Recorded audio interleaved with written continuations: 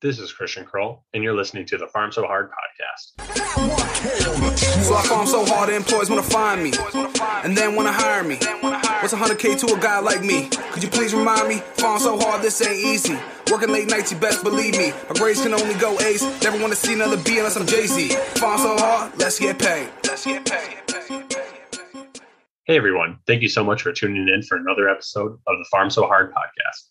My name is Christian Kroll, and today we're diving into one of the top chief complaints in the emergency department, headache. To begin, headaches can be divided into primary and secondary disorders, with primary headaches not being caused by an underlying health condition. Thus, many of them are believed to have a genetic etiology. Secondary headaches are caused by an underlying medical condition, such as hypertension, post-traumatic, or meningitis, just to name a few. There's an increasing knowledge of how these two subsets interact and crossover based on their pathophysiology, but for the scope of this episode, we will be focusing on the patients with primary headaches. Now, before we get into our discussion of the drugs used to acutely manage headache in the emergency department, we need to quickly lay the groundwork for the difference in terminology between headaches and migraines, which are both included in the term primary headache. Primary headaches are divided into four subcategories, including migraine, tension type, trigeminal autonomic, and the broad term of other. When thinking of migraines, these can present with or without auras, which are most often visual, but can also be sensory or motor-based. Migraines are usually unilateral, pulsating in nature, and are associated with nausea and or vomiting, photophobia, and or phonophobia. This is compared to tension-type headaches that are usually bilateral in nature, non-pulsating, and not associated with nausea and or vomiting. Finally, cluster headaches. These are ones that are short in duration, usually involving ocular pain, congestion, eyelid edema, and the pain is usually ipsilateral to the headache. For the rest of the episode, we'll be focusing on headaches that fall into the migraine or other spectrum. So I'll be using the term headache to reflect both types of headaches. Headaches are one of the most common ED chief complaints. Non-traumatic headache accounts for between 0.5 to 4.5% of ED visits, making them a very common ED presentation. Many of the patients are younger, and around 2/3 of those patients presenting with headache are female. Of course, our workup for these patients can be quite diverse. We should be looking to see potential secondary causes of this headache, such as stroke, TIA, aneurysmal subarachnoid hemorrhages, rheumatoid causes like giant cell arthritis, or trauma. Additionally, very few of these patients with primary headaches will go on to be admitted. Because of this, providing timely, effective, and safe medication therapy can help reduce the ED length of stay and increase our ED productivity. We can put a wrap on the background content for now. Let's jump into the clinical content. In my experience, it seems that each ED and each provider approach the treatment of headaches and migraines a little differently. We do have a guideline from 2016 that was published in the American Headache Society that helps to review the pharmacotherapies that are available and utilized within the ED. While there is no Class A or must-offer therapies that are stated within the guideline, it does offer substantial information about the data behind the therapies that we administer within the emergency department. Additional references that one can use in reference to what guidelines state should be offered to patients within the emergency department include the 2019 ACEP clinical policy on headache, the large magnitude of different types of review articles that are available, and many hospitals have their own protocols that are widely shared and used.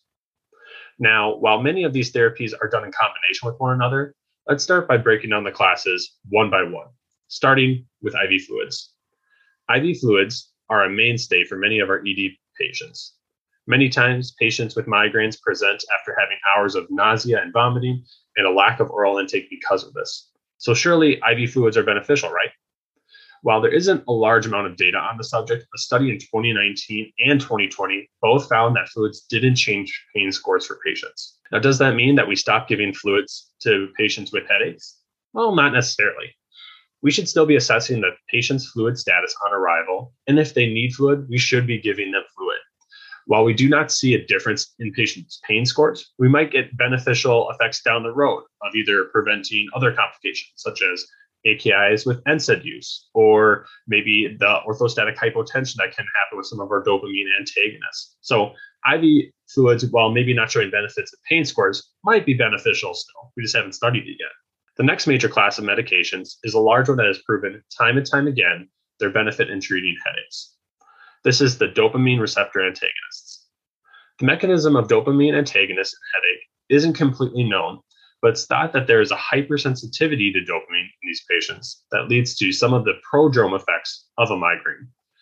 To streamline this large and powerful medication class, let's break up into three sections: the phenothiazines, the butyrphenones, and I'm going to put metoclopramide in its own class. Let's start with metoclopramide.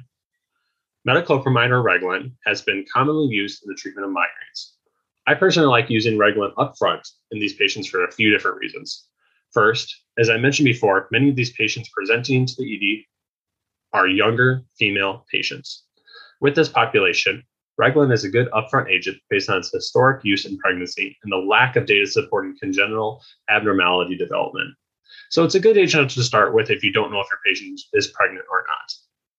Reglan has been studied in a variety of different dosing techniques, including 10 milligrams as a once dose to 20 milligrams in IV repeated doses up to a max dose of 80 milligrams. Thankfully, a 2012 study reviewed the efficacy and safety of different doses of metoclopramide. Within the study, there was found to be no difference in efficacy of metoclopramide 10, 20, or 40 milligram doses.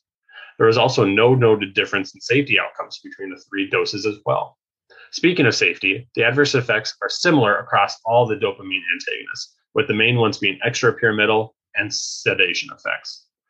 It's a fairly common practice to use an anticholinergic like Benadryl or diphenhydramine to blunt the extrapyramidal effects, but specifically with Reglan, a study was done in 2016 that compared the usage of Reglan plus Benadryl to Reglan alone, and there was no difference in extrapyramidal effects between the two groups.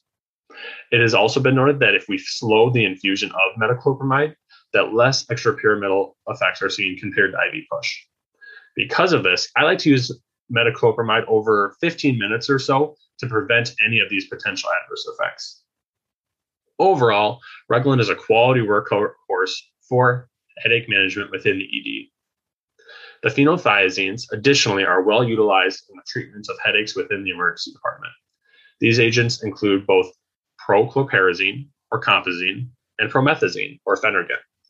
Compazine has been well documented in the literature for being an effective drug for migraines. Dosing is commonly 10 milligrams, with doses as low as 3.5 milligrams being found to be effective. Compared to Reglan, higher doses of compazine lead to more adverse effects, and additionally, compared to Reglan, adding adjunctive Benadryl or diphenhydramine with compazine shows benefit in reducing extrapyramidal effects. Promethazine, on the other hand, doesn't have a large amount of data supporting its use in headache, and when it is studied, it's commonly combined with other therapies in studies like sumatriptan or Demerol. So it's hard to work out exactly where its place in practice is. There was a head-to-head comparison that was done of compazine versus Phenergan, and while both agents were similarly effective in treating headaches, there was more notable sedation in the Phenergan arm. The butyrphenone classification includes both haloperidol and droperidol. With droperidol's come back into practice, I have started to see more droperidol being used for headaches. The initial dose-finding studies found that 2.75 milligrams of droperidol produced a similar benefit as 5.5 or 8.25 milligrams did. A 2001 study compared droperidol to compazine for benign headaches and found that droperidol at a dose of 2.5 milligrams IV or 5 milligrams IM provided better pain relief, but with higher adverse effects compared to compazine. Haloperidol has also been studied and has been shown to have beneficial outcomes through a 2015 study that compared Haldol and Reglan and conducted that Haldol is at least as effective as Reglan. The dopamine antagonists show benefit in treating headache. There are multiple options within the class and subclasses, which can help you select and try different agents depending on your patient's needs and presentation. Another major class of medications that are used more on the outpatient side are the triptans. The triptans show a high likelihood of efficacy as the number needed to treat is about 3 for meaningful headache and ED. And they also have a quick time to relief, which is about 30 minutes, specifically for sub-Q sumatriptan. This means that they're perfect for headache, right? give it to the patient in the ED triage area, and then in like 30 minutes, they can leave. Well, unfortunately, that's not the case. There are a lot of contraindications and considerations that make triptans difficult to give in ED. These include patients with a history of ischemic heart disease, angina, MI, CVA, uncontrolled hypertension, and many more. With that list, it can be difficult to find a patient that can even get a triptan. Additionally, many of the candidates who would be able to get a triptan already have access to them at home. And by the time they present to the ED, they've already used them, making them not a candidate for their use of ED. While we don't give a triptan in the ED very often, it is worth noting that if your patient did take a triptan right before their arrival, it might be beneficial to add on an NSAID earlier in practice, as it has been shown that the combination is better than either alone. We can also tag in the ergotamine class of medications onto this triptan. While the triptans have mostly taken over in the vasoconstrictive space, the ergotamines still can be potentially useful in those patients with prolonged attacks or headache recurrence issues. But again, the contraindications and better options that are available make this a rarely thought of or used option. Now, jumping back to NSAIDs. NSAIDs have been widely used in the treatment of migraines with ED. The usual parental agent that has been studied in ED is the standard workhorse ketorolac.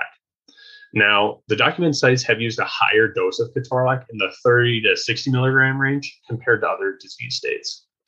A 2022 meta-analysis reviewed the usage of ketorolac in headache and found that it has similar efficacy to Reglan and our phenothiazides. The data isn't there to support NSAID agents being better than our dopamine antagonists, but it can be a great add-on agent for many different types of patients. The next class of medications to consider is the corticosteroids, specifically dexamethasone. Now, dexamethasone has consistently shown that it is not a great agent when it comes to acute pain management for headaches. A 2008 meta-analysis of dexamethasone usage in acute severe migraines showed that compared to placebo, dexamethasone didn't have a consistent reduction of pain scores. However, where the money with dexamethasone lies is with its reduction in recurrence of migraine. Dexamethasone showed a number needed to treat only 9 patients for the prevention of recurrent migraine within 24 to 72 hours.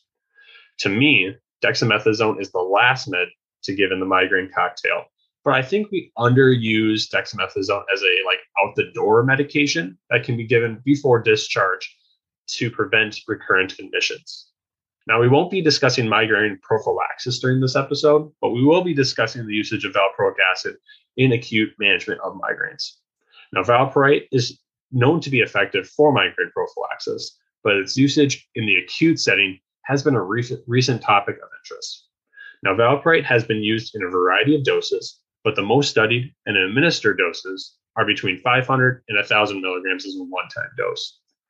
A recent meta-analysis was conducted on the usage of valproate in migraines, and while only 4 studies were included, they found that valproate had comparable pain reduction at 1 hour compared to our dopamine antagonists, but had worse pain scores at 24 hours. This would make, for me, sodium valproate around a third-line agent at its best. Additionally, if valproate works, the question would be if that individual could benefit from continued valproate therapy if they're not already, or maybe increasing their dose if they're already on it. Now, however, that's not clearly defined in literature, so it's kind of left with that question. Now, we couldn't have an ED topic review without bringing up ketamine, could we? Now, compared to other areas of ketamine utilization, migraine usage has very sparse data for the usage of ketamine. Within its usage in the ED, there has been conflicting results on its impact on pain scores compared to placebo.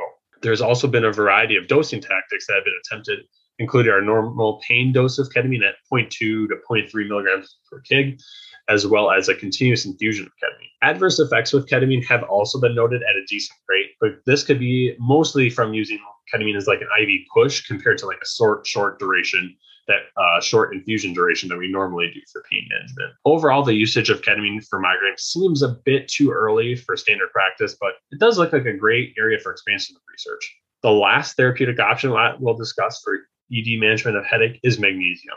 Magnesium has been proposed to be beneficial in headache through its impact on a wide spectrum of receptors, including serotonin, nitric oxide, and NMDA receptors, just to name a few.